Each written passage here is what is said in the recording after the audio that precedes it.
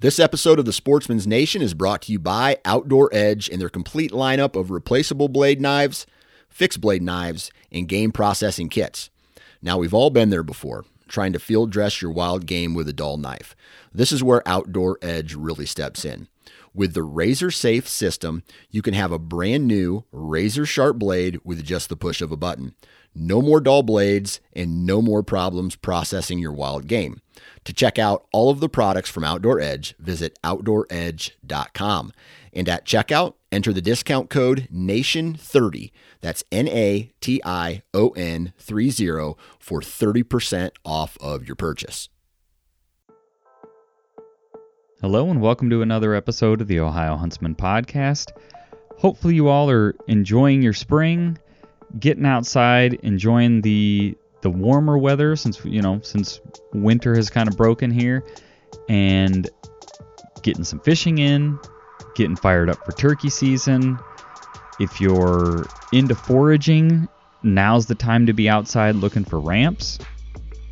So, among other things, but ramps is one thing that I'm familiar with and know where to find or what they look like, so that's why I mention them.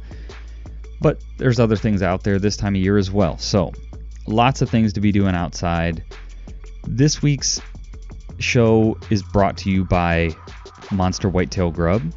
So, Monster Whitetail Grub is a longtime sponsor of the show, and for good reason.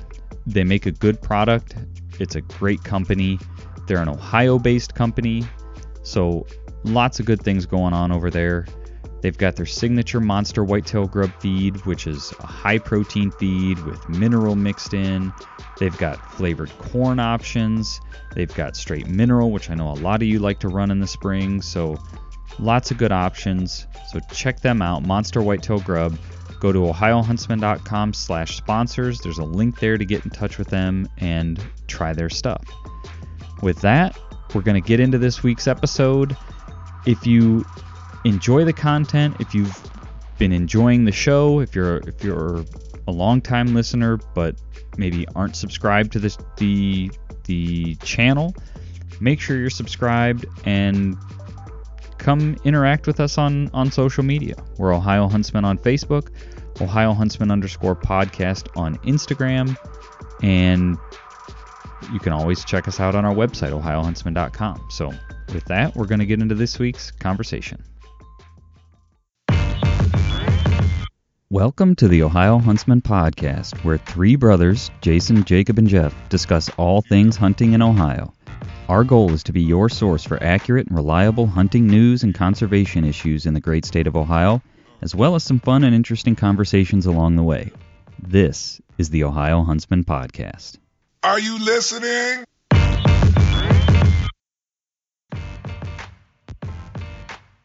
All right, so today, we as hunters are big part of hunting is sourcing wild protein. The other side of that, or sort of the, sister hobby is foraging and or gardening. And I know, we grew up with I'd say a modest garden. We were never hardcore gardeners, as a family, as kids. I would, Grandpa was, Dad's dad was when he was, capable, he always had a pretty impressive garden. But thought we would kind of talk gardening and sourcing your own homegrown veggies, I guess, today. It's that time of year, right? Everybody's thinking spring, planting, gardening,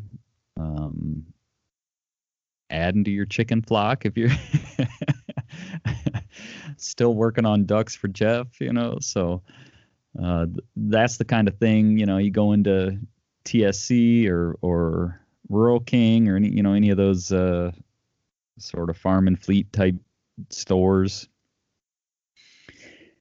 And that's what those stores are full of right now. Those sort of seasonal items for getting your garden going, getting your, chicken flock started or adding to it, and it just felt timely, I guess, to kind of have a conversation about this. And I know we always try to plant here. We plant a small, very small garden. At our last house, we planted an even smaller garden. Jeff, how do you guys put like a garden plot in, if you will, or do you sort of do container type stuff? We have two like garden plots. They're not really big. I couldn't even tell you. They might be like 5 by 10, areas. Right. And we got two of them.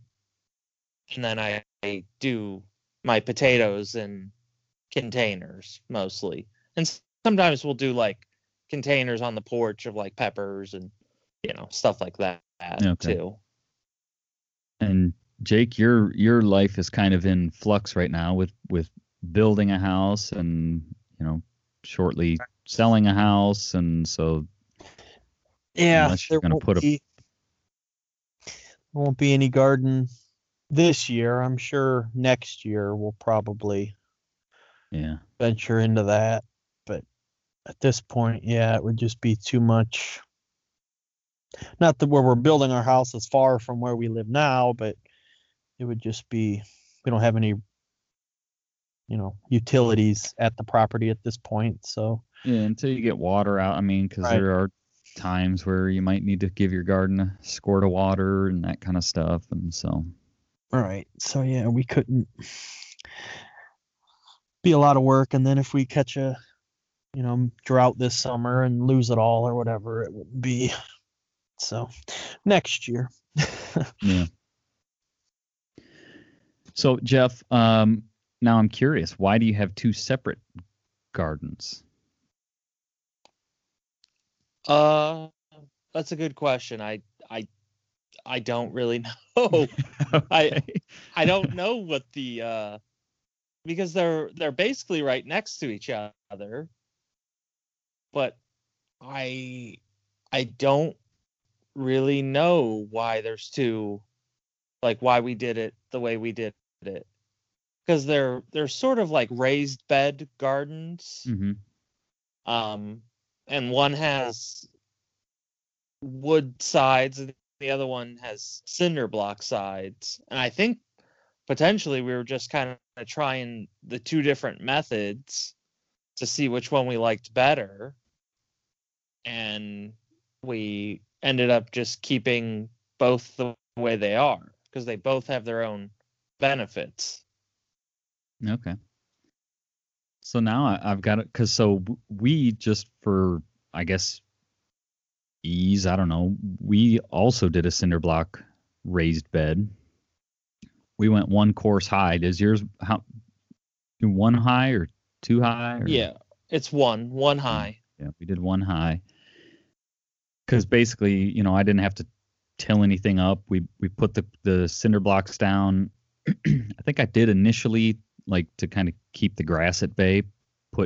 I think I lined the bottom with newspaper, and then we just went and bought bags of garden soil or whatever. Just the bag dirt, from I don't know where. Actually, I think it was Home Depot, and I hauled them home in the trunk of my Sonata.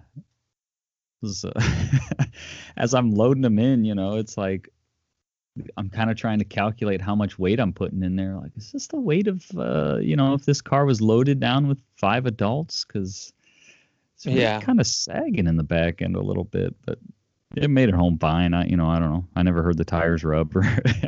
As far as I'm aware, there was no damage from that event. And we've since sold that car. So, but you say there's benefits to both. What have you found to be the benefits of the cinder block raised bed to the wood raised bed?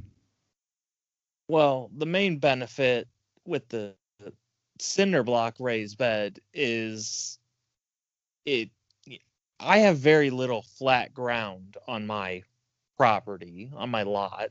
Mm-hmm. And so the wood one, is all straight lines basically. Like if the ground's not level, there's gaps.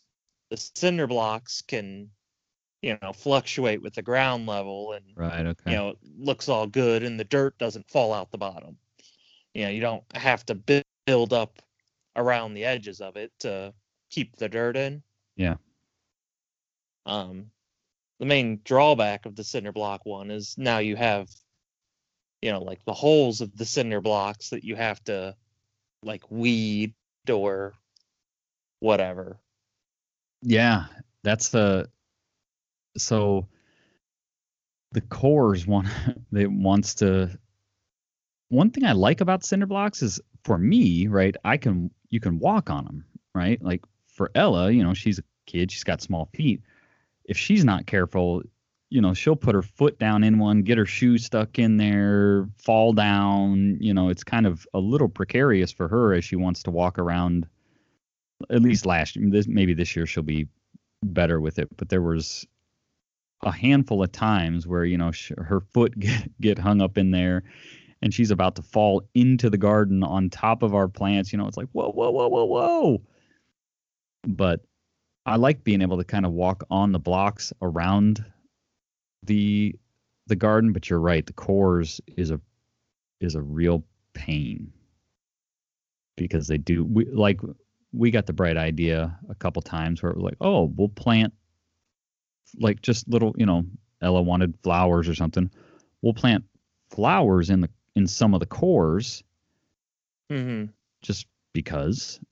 And so we put dirt in a few of them and put flowers in them, and it was great. But man, does the weeds and grass and stuff like to grow in those once the flowers are gone? Yeah. And I've seen a lot of people that use those as planters for like flowers to bring pollinators to their garden, or like they put I'm trying to think of what those flowers are. I don't know. There's a popular flower that for some reason a lot of animals don't like. Like they basically sort of build a fence around their garden. Oh yeah. To, keep the bunnies out. But I can't think of what the flowers are called. Yeah, I'm trying to think too. It's not chrysanthemum, or I don't know. But we could sit here all day and try to figure it out. Yeah. But yeah, so it sounds like we kind of unknowingly did a very similar thing. And then, so the other thing that, before we get into that, what do you guys usually plant in your garden? Well, I'm not a very good gardener, really, when it comes down to it. So usually we'll plant spaghetti squash, because spaghetti squash is really easy to grow, it seems. Because we do well with zucchinis. And then typically I plant radishes in the garden. And then I do like planters for my potatoes. Potatoes is what I do a lot of because I like potatoes. Okay. And I think potatoes are easy to grow, really. Yeah. So I'm hoping to get some listener input on this episode, hopefully from some people that are good at gardening, because we've tried a variety of things, but we generally always have some sort of tomato, always have some sort of pepper, a lot of times a couple different peppers, cucumbers, and then from there we sort of experiment. We've planted sweet corn before. We've planted spinach before. No, maybe that was kale. Romaine lettuce. we tried carrots once, and I'm trying to think what else have we tried. Broccoli, we've done broccoli, peas, green beans. But yeah, so generally always some sort of tomato. Typically some sort of small cherry type tomato. Last year we planted, I don't know, they're more of like an orange cherry tomato, like a sunburst cherry tomato or something like that. Everybody loved them. I'm not a big, when I say I'm not a big tomato guy, I really don't like, I try them every year in the garden, because it's like, oh, it looks so good and juicy. And I eat one every year and I'm like, nope, just can't do it. I can't do it. Well, there's a long history of you and tomatoes. Yeah. I mean, some childhood scarring there potentially. Right. Yeah. So. But to this day, I guess because the listeners will be curious now, I guess, when I was a kid,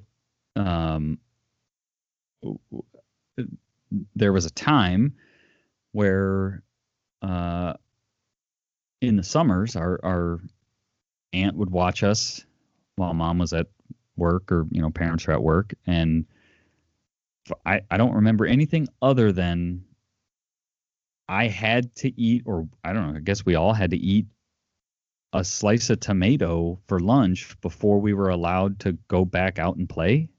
Is that how you guys remember it?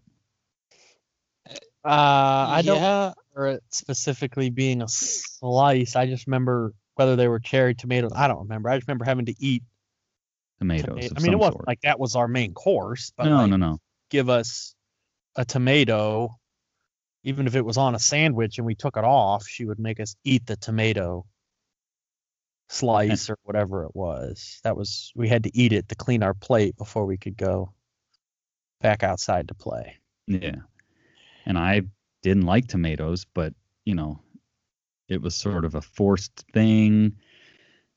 Again, it's been so long now, I don't remember specifics, but just like being forced to eat tomatoes that I didn't like,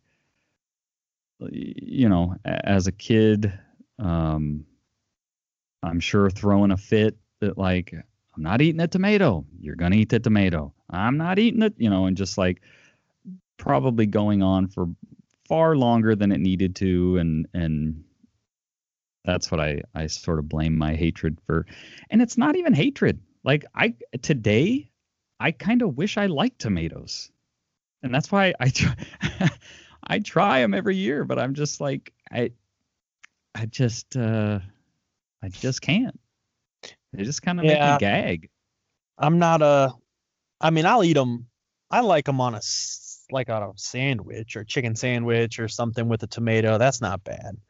But you wouldn't catch me just popping a cherry tomato in my mouth and chomping it like a piece of fruit or, biting into a tomato like an apple. No way. That's not my thing either. Yeah. It depends for me. Like if I may pull a tomato off a sandwich, but like tacos or Mexican type stuff, as long as it's not like heavy on tomatoes, I'll leave them on tacos, stuff like that, where it's diced up kind of small. That doesn't seem to bother me as much. Any other tomato products, tomato sauces and, ketchup and any of that stuff, it's not, it doesn't go that deep. Right. But like salsa. Yeah, I'm a big fan of salsa. Oh, that reminds me. Last year we accidentally planted tomatillos. Amanda went and picked out our plants and thought she was buying tomatoes, but had misread. I mean, she also bought those other, like I said, I had like a sunburst or something cherry tomato. But she also ended up with these tomatillos, which they make like the salsa verde, the green salsa is made from tomatillos. Mm-hmm. And man, we always one of the reasons we always plant like a cherry tomato or something is Amanda likes them, and they always grow like crazy for us. We get tons of cherry tomatoes. Mm-hmm. Well, same thing with the tomatillos. They did great in our garden last year. Have you guys ever like seen a tomatillo plant, like how they grow? Yeah, I think so. They grow with like if I'm thinking of the right plant, like they're like a viney plant, but they grow with like a papery film around the fruit, right? Yeah. Okay. Yes. So they don't grow up like a tomato. They, like you said, it's not a vine like a cucumber vine, where it's got those little curlicues, that it uses to climb. It's not a climbing vine, I guess. But tomatillos, like you said, they have before they're ripe, it's kind of like a leafy husk around the actual fruit. And then as they start to turn brown, my understanding, because I just researched them last year, like as they start to ripen, that husk around them kind of dries out and turns papery, and that's when they're ready. If you pick them before then, the tomatillos are green. At that point, they start to turn like a more yellowish, pale yellow kind of color. Yeah, I guess maybe I'm trying to remember now. Maybe they start to get a little orange if you really let them go. But I like Salsa Verde. And so that was kind of a happy accident. It was like, oh, well, I'm going to, we had, I think, two plants. They grew like bonkers. And Ella and I would just go out there with the bucket. And I mean, because the nice thing, they're a little bit like cheating, because even if you don't get them right away and they let's say they fall off the plant, they're inside that papery husk. And so it keeps them from like falling on the ground and starting to rot. So you could even just pick them up off the ground and, pull that husk off. And so we just froze them. As we pulled the husks off and froze them. I still have yet to make the salsa out of them. That's on my list of things to do here shortly, but I'm hoping that we can make some pretty good salsa verde from them. Did you try them fresh? Did you eat them? I did have one, and I honestly don't remember. I couldn't describe the flavor to you right now. It was last year. It was like, oh, I wonder what these things just taste like, and I do remember trying them, but past that, I don't. Yeah. It wasn't like, oh, God, gross, but I couldn't. See, I think I've tried them once, and I did not like them. I thought the flavor was reminiscent of throwing up in your mouth a little bit.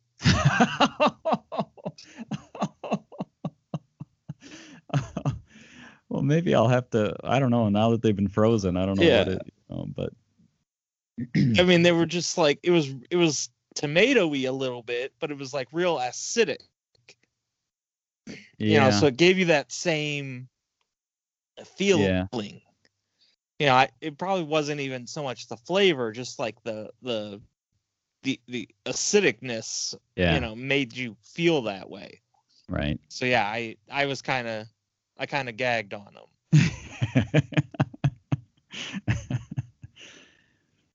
Yeah, so we'll have to see what we plant this year. We always do really well with cucumbers. Corn was kind of a fail for it. When we did sweet corn, that was kind of a fail for us. Peppers, I've tried. So have you seen where they recommend on the like the baby plants, if you buy like, little started pepper plants, there's that little bud in the center, like that the thing is the plant is sort of growing out of, right? It's like that new growth in the center. Have you seen where people recommend snipping that off and it causes the plant, instead of growing tall and lanky, it causes it to really bush out and get a lot more sort of branches, if you will, and therefore buds, blooms, more peppers. I don't know if we just don't have the right soil chemistry or what, but I've, like last year, I did a like, I'm going to snip half of them and I'm going to leave the other half. And neither one of them really did that. You know, we get a few peppers, but it's not like the tomatoes where it's like, boy, do we have a bunch of, you know, tomatoes. It's peppers are never like, wow, we got a lot of, you know, it's like, oh, we got a jalapeno there that's about ready to pick, and there's another one on that other plant that'll be ready. You know, we never have like bonker pepper harvest. I don't know. Do you guys ever do any good? Well, Jake, you haven't really been in a position to do gardens, but Jeff, do you ever, with your pepper plant, you said you do some container pepper plants. You ever do any good with peppers? Yes, and I think it's all about the genetics of the plant, basically. Getting a good plant versus a bad plant. Okay. Because one year I bought a bush jalapeno. Like, that's what it was called. And that thing produced a ton of jalapenos. I mean, it really did well. Yeah. And then I've grown, I forget what they were called, like firecracker chilies or something like that. You know, they were just little chilies. And that plant produced, I mean, just way more than I could ever consume. Yeah. You know, a fistful a week for, you know, a month. And I mean, they're hot chilies, so yeah, it's hard to find enough applications for them. You know, I mean, I was eating them on everything, you know. Yeah. I'd cut them up, put them on hot dogs, put them on burgers, mix them in this pasta salad. And yeah, I mean, I still couldn't find enough uses. So I mean, I think you got to be really cautious in what the plants you're buying, because I think there's a lot of places that sell plants that aren't the best, you know, like they're just not good genetic plants and you get a poor yield from them. Yeah.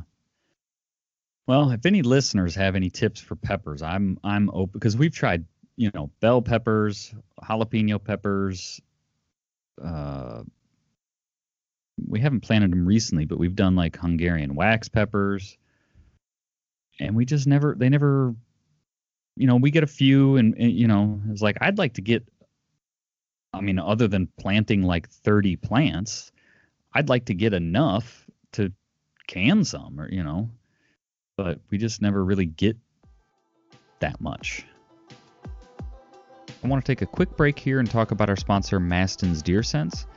So Mastin's is a scent company.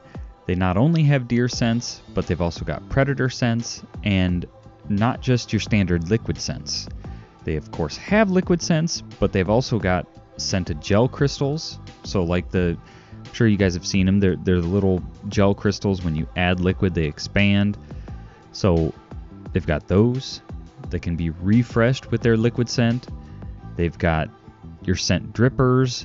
They've got scented candles. So not like potpourri candles, but like deer scented candles, doe and estrus candles, or I do think they have like an apple flavored candle or apple scented candle. So lots of options over there.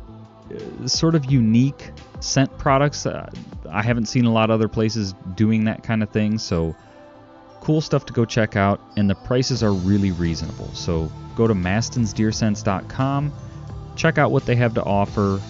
You can order right on their site, and they ship direct from them to you. So check them out, mastinsdeerscents.com. Funny story about peppers, though. You mentioned the chilies. way back, we were renting a little duplex, and we didn't have, I don't know, it wasn't a garden. I think we just put peppers or a few plants like in the flower beds around the perimeter of this house. And we ended up, for whatever reason, I think we ended up buying some sort of chili pepper. I think maybe that was the one time where we did pretty good with peppers. Maybe I don't remember how many, but anywho, same. It's like, I don't know what to do with these things. I'm going to dry them out and, crush them up or something, I don't know, make my own crushed red pepper or something, And so I don't remember exactly. I think I cut the tops off of them and maybe cut them lengthwise or something. And then we had a toaster oven and I had the door propped open and on like low heat, and I was going to use that to try and dry them out. And eventually we had to abort mission. It just like, it filled that duplex with like pepper spray. You couldn't breathe in there. Like you just coughed so bad. And so finally we just had to stop, open the windows up, clear it out. It was like, oh boy, that was a failed mission. But yeah, I have that problem a lot because my kitchen in my house isn't really well ventilated all that well, and I like spicy food, and I'll start cooking stuff and make it so you can't even breathe in the house. You got to open all the doors, put a fan by the door, just, blowing that stuff out because, it's like pepper spray. Yeah, so if anybody out there is a pro pepper grower, I'd like to know your secrets. The other thing I want to mention, Jeff, you've mentioned growing potatoes a couple times, and I think that's something that I might try this year. But man, there is like, most stuff, it's like, I don't know, you plant it in the ground, or if you don't have like a garden plot, you can plant it in containers. But potatoes, there is like, I don't want to say a million, but there's a bunch of different ways that people grow potatoes and claim that it's the best, the easiest, the whatever, from planting them in the ground to, I've seen people plant them in hay bales. I've seen containers. I've seen buckets. I've seen,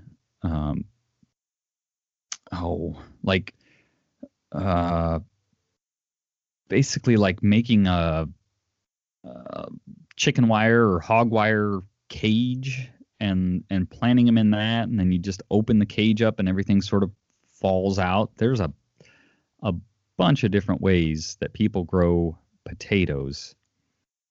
So what have you tried, and what have you found to be successful when it comes to growing potatoes? So I've tried the chicken wire thing, making the chicken wire tube, if you will. I've tried like large buckets. They're designed to like as like a kid's toy bin. Oh, okay.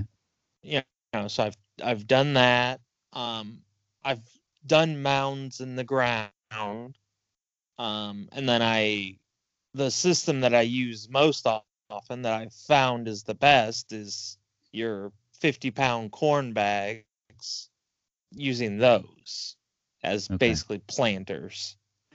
And I guess to back up, for people that don't know, if you've never grown potatoes before, they're a little different in that you don't plant them from a seed, or you go by, at least I don't think you can go buy started potato plants.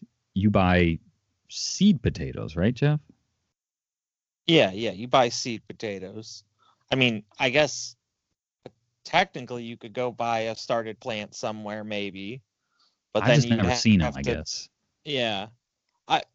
The only thing I've ever seen is like red potatoes, I've seen planters. Like you can buy a planter that already has red potatoes growing in it. Oh, okay.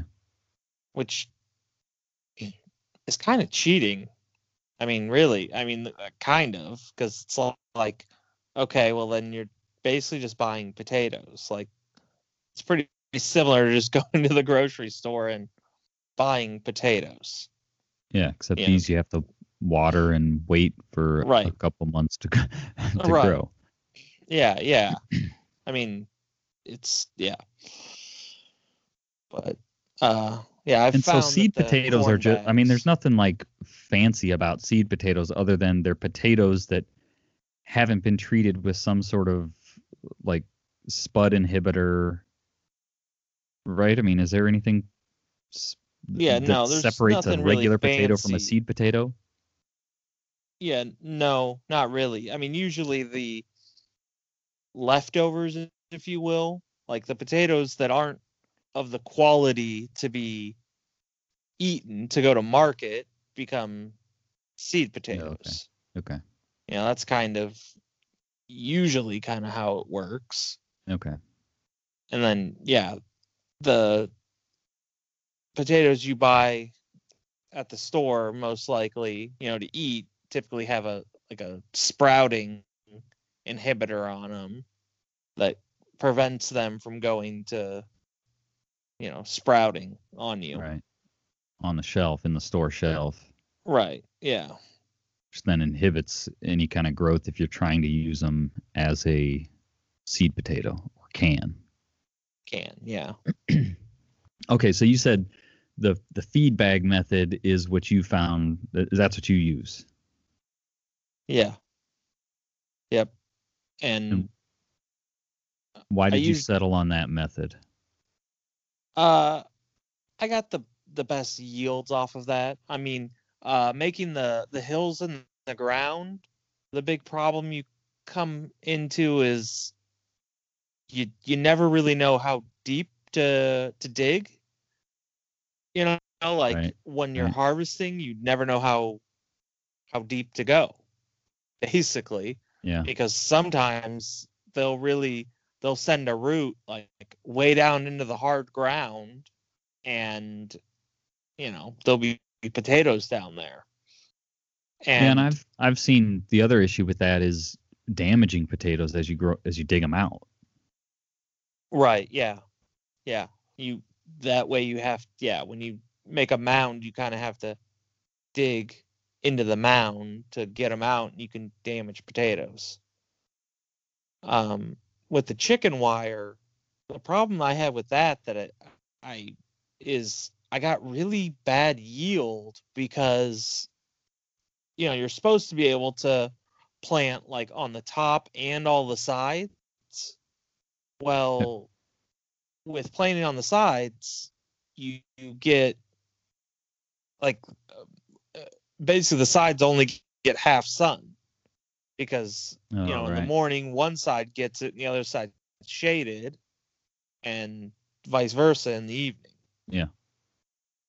So it just really didn't work out well, and they wanted to, it was also a little bit hard, if you will, like they want to fall apart, like the dirt wants to fall out, even if, because you can put like newspaper around the side, but that newspaper, eventually over the summer, deteriorates, and with how loose you want the soil to be to grow potatoes, the soil wants to fall out. Right. So I didn't like that method. With the bags, it's real easy. You put some soil in the bag, put your potatoes down, put a little bit of soil on top of them, and then I typically put like grass clippings or some sort of mulch, if you will, on the top. Grass clippings, leaves, whatever to kind of hold the moisture down and, give them a place to grow. Now, are you like rolling the bags down? You're not Yes. filling the bags all the way to the top, No. are you? No, I roll them down. Okay. I probably put maybe 6 inches of soil in the bottom, depending on the variety of potato too. Okay. Because like red potatoes, and I meant 9 inches. Red potatoes, I might do 6 inches, put the potatoes, and then a few more inches, and then a lot of grass clippings. Because the grass clippings will dry out and can press down. Typically, I'll add grass clippings throughout the summer because they dry out and can press down and basically turn into like sheets of paper. Okay. So the idea with, like you said, with the grass clippings is to keep moisture in and keep any, because you've got to keep, if any potatoes grow close to the surface to where they're starting to break through the soil, you've got to keep those covered because the sun. I saw something where like if the sun gets to them, they turn green and then they're toxic to eat or something like that. Yeah, that's what I've heard. Yeah, as if they'll turn green if the sun gets to them. I've seen it. Okay. And I've heard that they're toxic. I don't know how toxic exactly, but I've heard that they're toxic, and I've heard people say that they're like really toxic. So you really shouldn't eat the green potato chips in the bottom of the bag then. Yeah, potentially not. Yeah. Yeah. I never really thought about that, but yeah. And another method that I have seen a lot of people use to grow potatoes that I think is a really bad idea is tires. Growing potatoes in old tires. Okay. I think that's a really bad idea. Like, I mean, because you have whatever materials those tires are made out of leaching into the soil, plus then whatever they pick up on the roads leaching into that soil, and then you're gonna eat what you're growing out of that. Like, I don't know. Yeah. I don't like that idea, but people do that because it, you get the soil gets warmer earlier because they're black.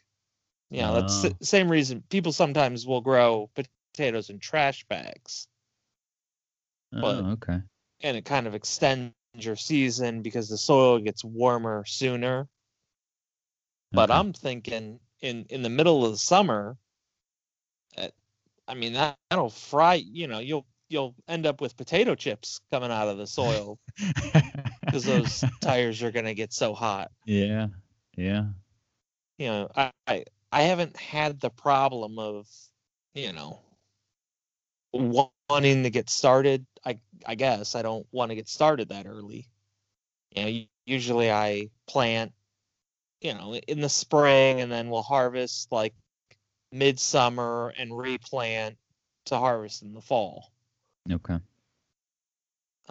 Is that everything or potatoes? Potatoes, just potatoes. Okay. I'll plant like in the spring. I mean, depending on the variety, varieties take all different kinds. There's a lot of diversity in potatoes. So some you plant in the spring and basically won't be ready till the fall, and then others you can basically plant twice. Okay. And I like to plant, heritage varieties of potatoes and stuff like that. Mostly, I really like growing like what are called blue potatoes, but they're really purple. I like growing those because those, are fancy. You can make some really fancy fried potatoes or fancy mashed potatoes. So the skins are purple, or the like the flesh is purple? The skin's like a dark purple, almost black a lot of times, and the flesh is like a light purple, like a lavender a lot of times. Oh, okay. Huh. And I mean, if you're making a mashed potato, to make them look at like to really get the color, you have to leave the skins on, because if you peel them, you get a little bit of a purple color to them, but I don't know, they really don't look appetizing. They look kind of like gray. They have a purpley hue, but kind of a grayish color. Yeah. Mashed potato, they don't look good. But yeah, if you like, a lot of times I'll make like fried potatoes out of them, like, cube them up and, butter and seasoning, and then bake them or fry them up. And, having some purple potatoes mixed in with the other colors, it looks really appetizing. It's fancy. So I like to grow those, those kinds of potatoes. I don't do great with growing like baked potatoes, sized potatoes. Even when I plant potatoes that are supposed to be like baked potato sized potatoes, typically I'll grow like one baked potato size one, and then like 30 small potatoes. Okay. Like you get, and it's like, well, I put a potato in the ground and got one potato out. Like I'm not gaining here. Right, yeah.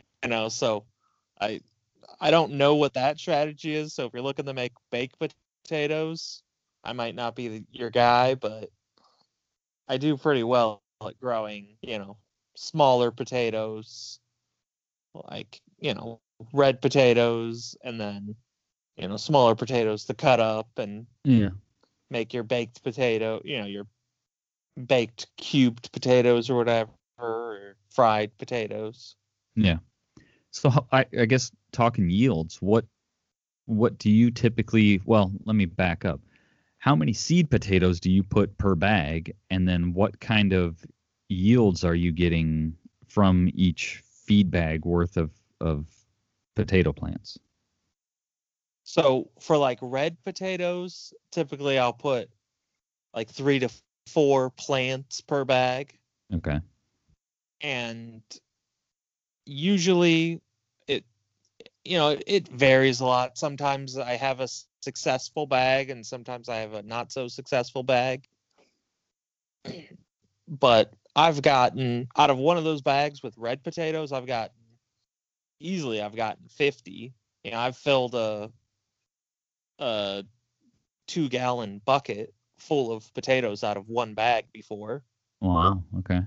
But I've also had sometimes, plants that just don't do successful, and I might get 5 red potatoes per plant, which is basically a complete failure. Right. Yeah. And about the same sort of situation with larger potatoes. Usually with larger potatoes, I'll put 1 to 2 plants per bag. And usually from each plant, I'll get, if I'm on average, it's probably about 10. I'll get 10 potatoes from each plant. But, okay. Sometimes I get 25 and sometimes I get 5. And then with baked potatoes, almost every time I get 1 big potato out of it and then a bunch of small potatoes. And a lot of times they're real small, like dime sized. Okay. You can't even really use them. They're just garbage. Yeah. Okay. Anything else people need to know about potato, or I need to know about planting, growing, harvesting potatoes? Well, my biggest thing is there's a lot of what I say bad information on the internet about potatoes. There's a lot of strategies people have that are really bad. Because a lot of people talk about, like, basically as the plant grows, like, you just keep covering it with soil. Mm-hmm. Like especially in the bags, or like when you're building these potato towers, like keep covering it with soil.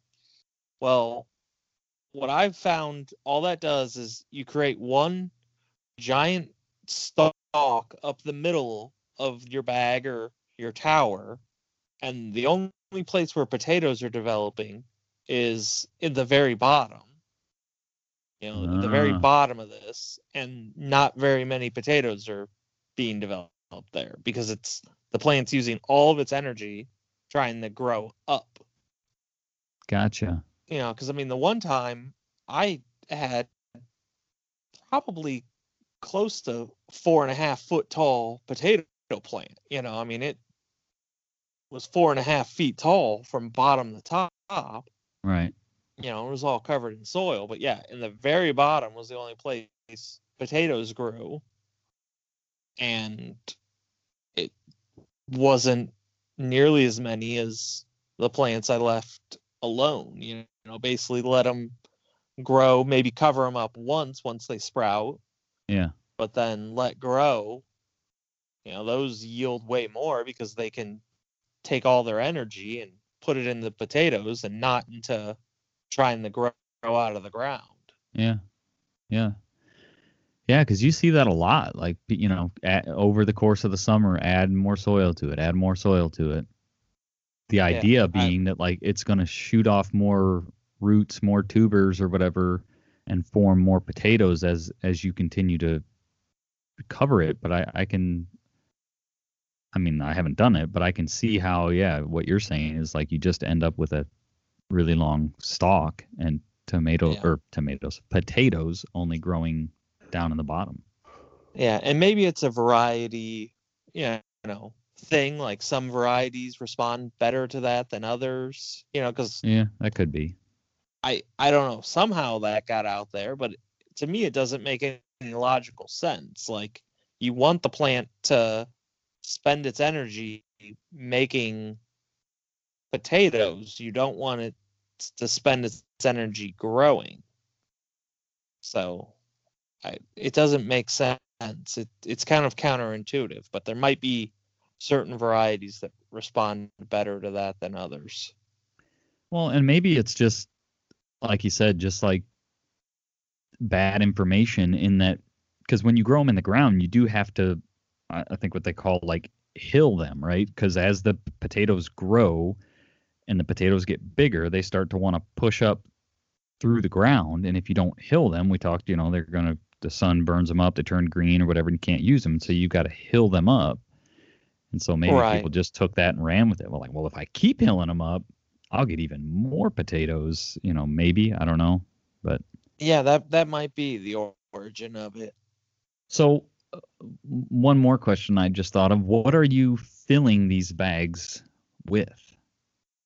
I've experimented with a lot of different things.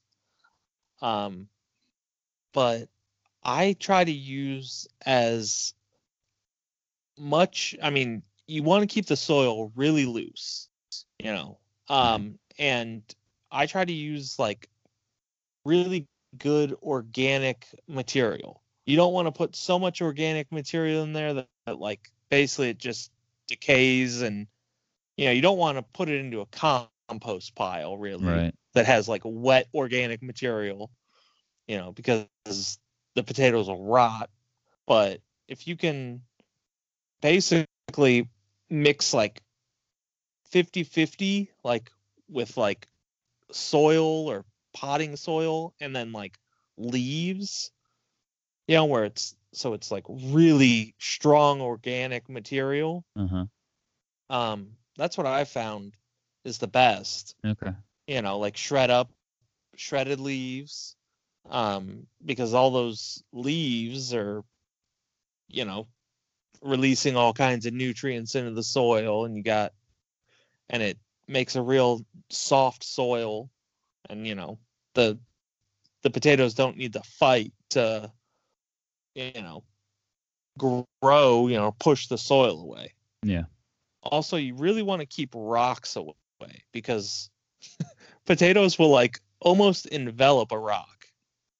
Oh, You know, if the soil's hard and it's up against a rock, like it'll basically completely grow around that rock. And you know, then you have to like pick a rock out of your potato, damaging the skin a lot of times, which then makes it so they don't keep as long. Yeah. You know, if you damage the skin, you basically got to use it right away. Right. Yeah. So Okay. try to keep rocks away. All right. So, like we said at the beginning, it's gardening season. It's I think it's pretty common for people who hunt to also be interested in gardening or if you're sourcing your own wild protein, it seems natural to also enjoy the idea of growing your own vegetables or foraging. I think foraging might be a it's not that I'm a big forager, but it seems to me like it's a thing where, oh hey, I ran into a bunch of mushrooms or something, I'm going to use them in something I cooked this weekend, and it's a nice a nice surprise, but generally like your yields are you can really get into like some canning and freezing and putting some things up for the winter with a relatively small garden. I mean, my garden's probably 4x8, and I mean we're not doing a ton of canning or freezing, but I mean we definitely end up with tomatoes, and like I said, these tomatillos, we froze those last year and gonna make some salsa out of those. So, but yeah. So if you guys are gardeners, you got tips for us, because we are, by no means expert gardeners. So feel free to share those tips. Either send them to us, or if you want, jump on the Ohio Huntsman Facebook community and we can talk about stuff over there. And with that, I think we'll shut it off and talk to everybody next week. All right, so that's it for this week. A little bit of a different topic this week, but I think it kind of ties into our ethos, if you will, of kind of wanting to source our own food and be more in control of our food, of our diet, where our food comes from, wanting to be I guess that's what I'm trying to say, wanting to be part of the process, not just going to the grocery store and buying something wrapped in plastic off the shelf and bringing it home. We all like to kind of be a participant in that process. So hunting your own food is one way to do that. Growing your own food is another way of doing that. So hopefully you guys found this interesting, helpful, at least enjoyable to listen to. So with that, we're going to sign off, and we'll be back next week. Thanks for listening.